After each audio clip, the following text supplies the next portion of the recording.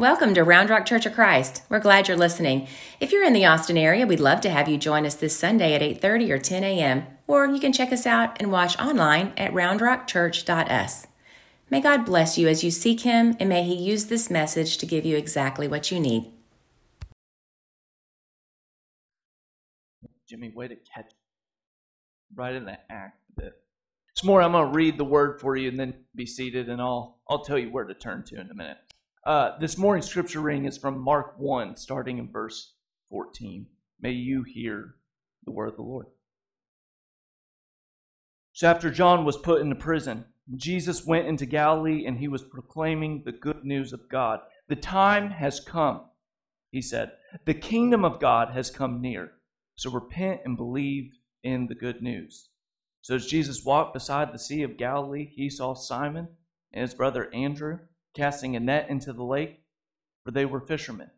And he said, "Come and follow me," Jesus said, "and I will send you out to be fisher of people." At once they left their nets and they followed him. And when they had gone a little bit farther, he saw James, son of Zebedee, and his brother John in the boat, preparing their nets. And without delay, he called them. They left their father in the boat, and they also left the hired men. Mark 1. Have a seat this morning. This morning is a choose your own adventure type morning, except for I'm actually going to choose the moment for you. I'm going to give you the adventure, and then I'm going to give you a chance to make an in-the-moment decision, okay? So I'm going to present you with an opportunity. You have to vote what you would do in this opportunity. And there's only one way you fail at this, and this is the same exercise as we discussed last week. The only way you fail at this exercise if you don't participate. So there is a moment that I'm going to tell you about, and then you're going to respond to.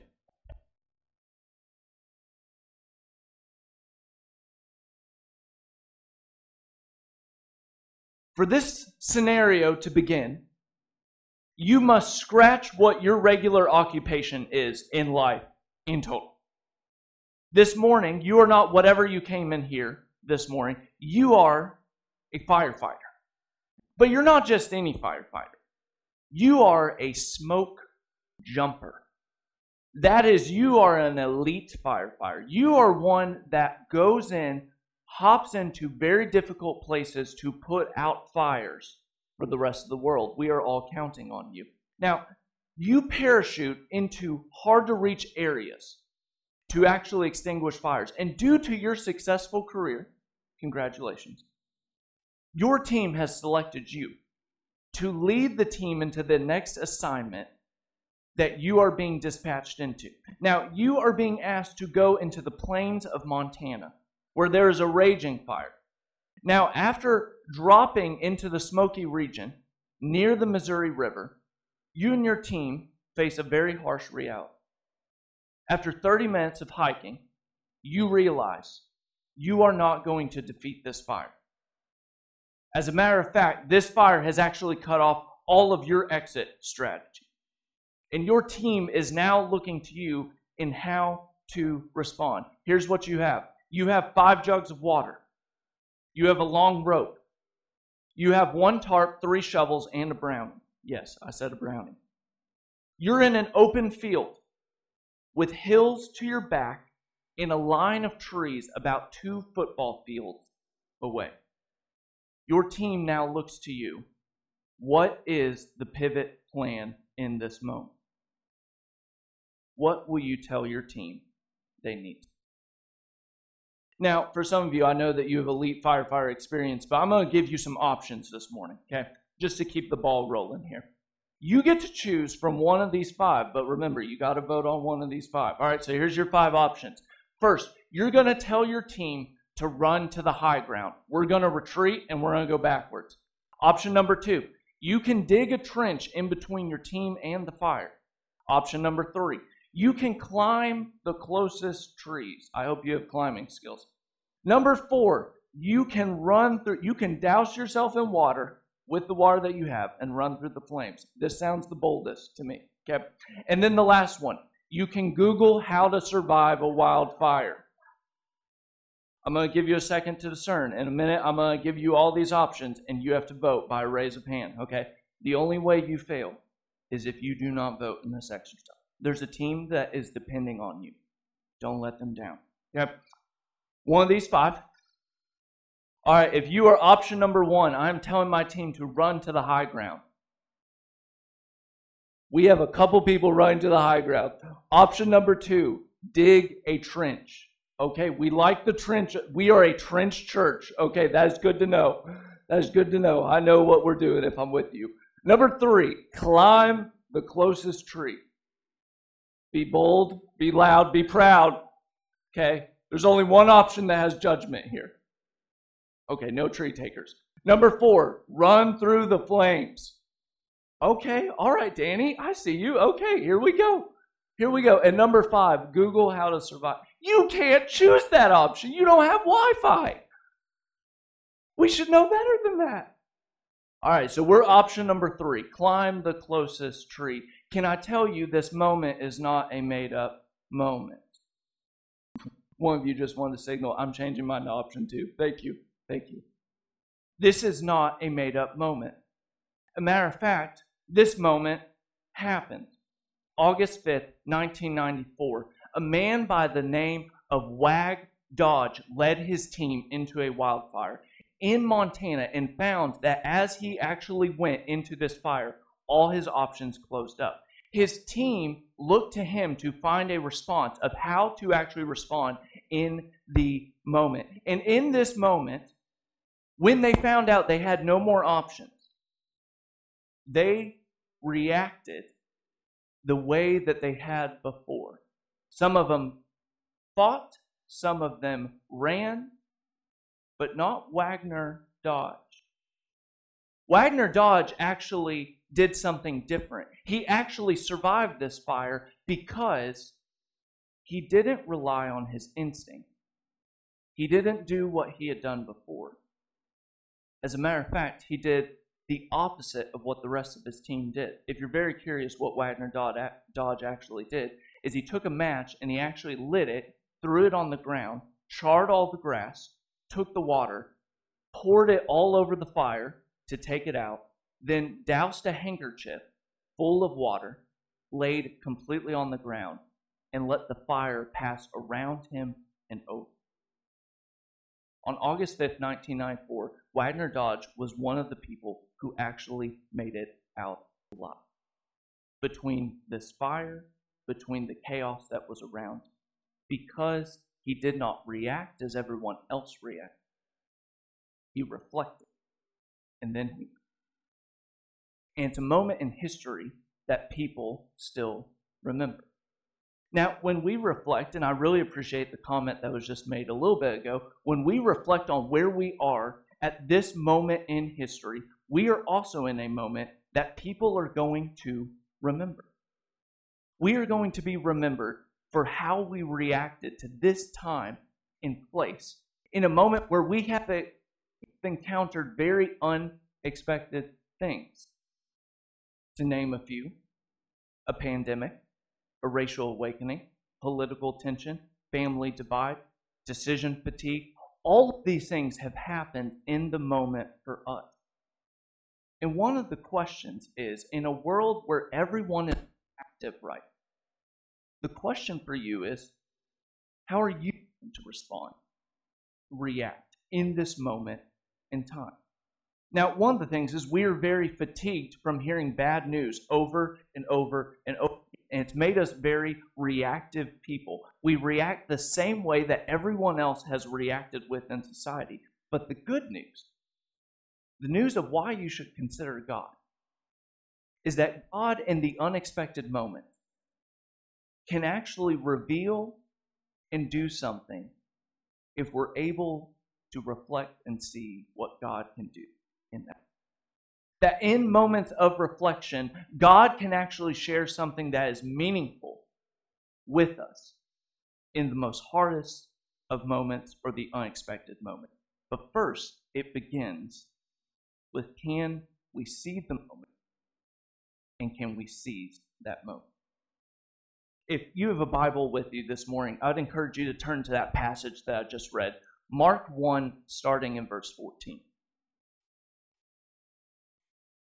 So Mark steps on the scene, and he's telling you the story about Jesus. And when he tells you about Jesus, Mark wants you to know Jesus starts out of the gun telling this announcement about the kingdom of God. Basically, this reality, God's intention, what God intends and desires and wills for the world. And Jesus says that you experience that life by sharing in the life with Jesus. But then Mark tells you when he makes that announcement, he doesn't start with going and making a lecture about it. He doesn't go to the philosophers of the day. He starts with some good old boys that would have enjoyed wearing some Cabela's gear. Okay? He starts with some fishermen. Now, if you've ever done the act of fishing, I know we really care about fishing here, so I want to tread lightly. If you've ever done the art of fishing, one of the ways of doing it well is you are doing the same thing over and over and over again, patiently. It's exciting. It's exciting, but you're doing it over and over. Do you get the point? Over and over again. And Jesus starts with a couple of people that have been used to doing something over and over and over again and says, I want you to be a part of sharing life with me, which starts by turning in a different direction and doing something different. That's what the word repentance means. Just turning a different direction. I know Tim covered that for a couple of weeks. Just turning a different direction. Trying something different. And when Mark addresses them, he's super subtle, right? So like Mark is like, he's got to be an Enneagram 5, okay? He does not use a ton of words, okay? Out of all the gospel writers, it's going to be very quiet, okay? Think like a Mark Merker personality, you know? Just not a ton of words. He gives you two details, very specific in the text. Now I want you to catch it. In verse 16, he says, as Jesus walked beside the Sea of Galilee, he saw Simon and Andrew casting a net into the lake. Hold on to that. If you move to verse 19, without delay he called them, and he left their father Zebedee in the boat with the hired men and followed him. Okay, you don't have to watch the fishing channel to know what's happening here. If you know anything about fishing, there is something very different between someone that's fishing with a net and someone that's fishing with a boat and hired men. Mark is winking at you when he tells you about this. He's in essence saying the invitation of God is for those who know and feel like they have everything and for those who feel like they haven't. That the invitation of God is for those who seem to have everything and for those who seem to not have everything. If you're new to church today, one of the things that I'd like to let you know is that we have confused things in the history and the past and have sent very mixed messages. But one of the things about the message of God that's brought through Jesus is that you do not have to have anything to be seen or invited into God's kingdom. You do not need to know jargon. You do not need to know a past history. You do not need to know how to do church to be seen and invited by God. And the inverse is also the same as well. If you seem to have everything, if you come here this morning and you have received every invitation you want, you have the means to everything you want, you have enjoyed your weekends, you have the ability to do whatever you want to do, but you still have that feeling deep inside. I feel like there's something. The invitation of God's kingdom invites. That there's still something that is missing and something that you can enter into. And Mark starts with the couple of guys and gives them an invitation to do something different. And it all begins with their reaction. You notice they drop the nets, they drop the boats, they drop what they have been doing, and they enter in. In essence, if you want to take up the invitation that Jesus offers, it begins with leaving. That leaving precedes following. That it is a part of the deal. Have you ever noticed, if you walk through the Bible, all the time. There is a trail that's left behind Jesus. People are always leaving things everywhere that they go. Boats, rocks, social circles, jars, tax booths. There's always being something left behind. If you followed the trail of Jesus through Scripture, you would notice that there would be things that would constantly be left behind. Why? Because entering into that relationship involves leaving, not for the sake of just leaving, but making room to actually experience something different. So I have a friend up north who pastors for a church, and one of the things that he says Christians are always really good at for the church that he pastors is he says they're always good at leaving trash. He said Christian trash is always the best trash because right after a service, he can walk around and he can always find trash that's left in the auditorium afterward. And he goes, I used to resent it, but now I love it. And here's why. He said, every Sunday after a gathering is done, I love walking around and I just like seeing, what do people leave in this auditorium?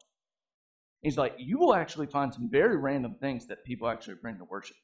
Things like tape measure, box of cookies. He said one time he found a full set of clothes. Don't know why you need to change during service, but here we go. And he said his favorite Sunday of picking up the Christian trash was one Sunday he walked by and he found just the smallest baggie of drugs. And he said every time he tells this story, there's always one of two reactions when he talks about finding this small baggie of drugs. The first reaction is a very critical reaction for someone to be like, how dare someone bring that into this space? But the second reaction is one that says, how brave that someone would bring something that they cope with and leave it there after they encounter God. One of the members, as they left the baggie of drugs, they didn't leave it. They took it, but when they left it, one of the members, as they were leaving, that was helping clean that day, said, I guess someone took the words of Jesus very seriously. If you want to know how to follow God seriously, it's about leaving. If you want to know, have you committed your life to this thing? Have you engaged this thing? If you feel like your faith is so stale right now, one of the things to do is to look behind your shoulder and ask, what have I left? Not that I just leave things, to be able to have this legalism that says, look at all the things that I've done and I've left to be able to do this, but ability to say that I have actually departed, that I've changed, that I've been brave to look back and say, I think I'm going to leave this in my life. And sometimes we make this to be something that's super dramatic, like we have to absolutely leave these massive things in life. Sometimes it's not drugs or a net, but sometimes it's just safety nets that you've got in life. Just the different things that you have that you use to cope with life, the things that you do to be able to just depend on other people, the things that bring you comfort, things like social circles, all of those things are things that are worth considering leaving if you enter into this faith. Following Jesus is brave work because it's leaving work at some point. Now, before this sounds distant or discouraging, I want to highlight something when it comes to Christians talking about. Because sometimes this can almost feel like we look at this moment in Mark 1 and we're like, well, I haven't left anything like that. I mean, let's be honest, saying I got bills to pay, I got kids to take care of, I got a job to be able to figure out, and I'm not doing this dramatic leaving of things. And sometimes it manifests itself in something that's really deep. And one of the things I want to encourage you with is that the invitation of Jesus, leave and experience something new and different, is one that's always personal to every person. That follow me is a personal statement. If you look at the text, Jesus uses 13 words, and these guys leave their entire life. Okay? The invitation is actually just 3 words. I know some of you, you're thinking, 13 words? I don't even change my insurance policy with 13 words, let alone my life trajectory. So you're going to need more words than 13 of them to change my life. And one of the things about Jesus is it's an invitation to personally take really small steps every single day. Here's one writer put it that I think is so helpful. The great secret of the spiritual life is that you already know the little steps, even if you don't know the big ones. You don't need to know the big steps to take the little steps. You only have to take one step at a time. For example, we could say, I'm not going to speak about that person that way anymore. And I'm not going to gossip. This is a little thing, but nobody notices it. We still don't like that person, but at least we're not going to say bad things about them anymore. And then the next step might be, some of you laugh because you're like, that's my life. The next step might be that you smile at them. Then we invite them over. And then before we know it, we are friends with them. If we look back, we see it was a long journey of small steps along the way. Life with God does not have to be these massive leaps as much as it is an everyday relationship of what are these small ways that I can leave, that I can turn and move towards God's ways instead of my own ways. That's what we're talking about when we're talking about finding a moment. I would define it as this. A moment is an opportunity to turn away from your way of doing things and turning towards God's way of doing it. To say, I operate my life this way, and as I encounter how God operates, I'm going to turn and move that a different direction. Let me tell you about the beginning of marriage for me. God knew exactly how to work on Zane in the very early part of my marriage. Some of you have got some years on you, you're like, oh, you don't even know. You don't even know. Okay? We always refer to this moment as the tropical smoothie moment in our marriage. We always reflect on every time that we have to do a marriage seminar or something like that. I'm like, oh, I know this story's enough. But it was a very transformative moment for me. I remember one of the things that I thought really good Christians did is I thought that really good Christians stuffed down what bothers them. And I don't know where you stuff it down to, but if you stuff it down hard enough, it'll just disappear. Okay? And one of the hardest things, transformative things about marriage is it brings out all these realities that are not true whatsoever. And I remember we went together, my spouse and I, went to the restaurant together to Tropical Smoothie, which is just a shame, right? Because Tropical Smoothie is supposed to be a good time, all right? You walk in, the sign says it's paradise. Okay, there was trouble in paradise this round. I came to this restaurant and I remember that I had pushed and I had pushed and I had pushed, and finally my spouse said something that made me snap. And I'm not talking a light snap. I'm not talking ooh, that was a lot. I'm talking a snap that everyone in the room felt. Like one of those where you're like, oh, what? I know I'm not supposed to look right now, but it's such a scene that I want to see what's happening right now. Like one of those moments. I remember that I just reacted. And I remember my spouse in her grace. She's the better half, y'all. You saw it in the videos. It's so true. I remember that she reacted with such grace. As I stood up out of this reaction, my wife did not raise her voice. She did not match me. All she did is she said, whatever you've been telling yourself and whatever you've been pushing down is not true. Now, would you sit down and have a conversation? And I remember in that moment, feeling like the smallest husband alive, but also thinking in that moment, this is what these moments are about. They're the moments of encountering who you are and seeing a small invitation to say, I'm going to leave. I'm going to leave that reaction. I had developed, I had woven, I had formed myself into a type of person that was unhealthy and reactive. And part of the process of following Jesus is declaring when you are going to leave something. Now, I still struggle with that today, but I took small steps. I walked away from any time I interact with my spouse. I'm not going to interrupt her. I'm going to let her finish. I'm not perfect at it, but I now know that I'm going to bring something up way before I push it way further down. It's a small step process of taking small exit and leaving over and over. One of the core values of our church is we have said we want to be brave people.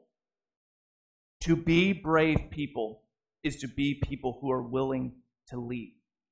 That we're willing to make these small exits in our life to be able to discover what God has for us. My question for you this morning is, what would it be like for you to leave in small ways?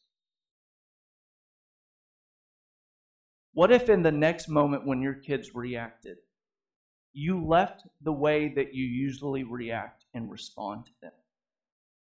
What if this week at work you didn't take the credit, but you left that persona and actually gave the credit away? What if at school you left the social circle that's comfortable for you to be able to encounter someone else? What if you stopped telling your spouse, this is the way I am, and start saying, this is not the way that God intended me to be? What if you said yes instead of no to being asked over and over to that volunteer opportunity? And what if you were reflective instead of reactive when someone tells you a different perspective that you just... Brave people leave, because when you leave and turn to God's way, you get to experience more moments with God. Last part of the text I want you to be able to see. It's actually, maybe I'm just over, there we go. Mark 1:16, Mark tells you at the very beginning of this encounter, he says, this happened on the sea on the edge of Galilee. Now, for most of us, we can't even point where the Sea of Galilee is. Maybe one of our elders like Ted Neal could help us find that out, let alone know the significance of the Sea of Galilee. Here's one of the things you need to know about Galilee. Galilee, it sounds very quaint. It sounds quiet. It sounds nice. Sounds like you'd have a, romantic evening with a glass of wine. No. Sea of Galilee is where the things are happening. Okay? The Sea of Galilee is the place where people are in the day-to-day grind of life. The Sea of Galilee would have been where there were political tensions. There would have been racial differences. There would have been action. There would have been conflict. There would have been disagreement. There would have been the day-to-day life out at the Sea of Galilee. And Mark wants you to know that when these followers hear the invitation of God, it is in their everyday life that they... Not in a church, not in a special place that they have to go to, literally in their day-to-day work and life that they have. So this is the series that we're in the moment, what to expect in the unexpected. For the next couple weeks, we're going to walk through some moments that Jesus encounters because they're very close to moments that you and I are encountering as well. It's a way for us to be reflective people instead of reactive people. It's to be people who understand that when unexpected moments happen, they can be meaningful moments with God.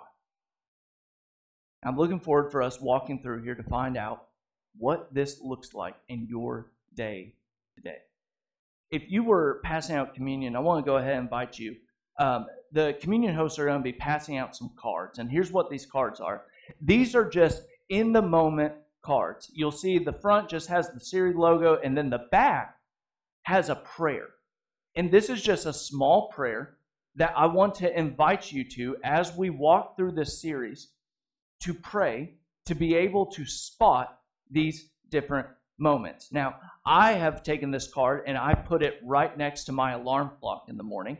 I know other people are planning to put this card in the dashboard of their car, or they're going to put this on their fridge and their family's going to say the prayer together. But I want to invite you to take this card, put it wherever is helpful to you, and I would just invite you to pray it once at the beginning of your day. And just see if you are able to see these moments with God in your day-to-day as we walk through. I want to go ahead and invite Danny Champion and also the Curtises, if y'all wouldn't mind coming up. I'm going to pray this prayer over this card for us to end service today, but I also want to invite Tim and Sandy and Danny because we're going to finish this service today by honoring a voice and a presence that helped us in the moment in life of this church be able to be prepared and also walk through this time. So I'm going to move out of y'all's way, and then I'm going to pray for us, and then we'll do this blessing. So Father, Son, Spirit, may this be the first moment of many moments with you today. May you meet us in the mundane and the memorable. May you move us to reflection instead of reaction. And may you mend our ways back to your way. May this be the first of many moments that we see. God, may you help us as a church this morning. Not be reactive, but be reflective to how you are present with us in the moment. May you do this all in your Son's name.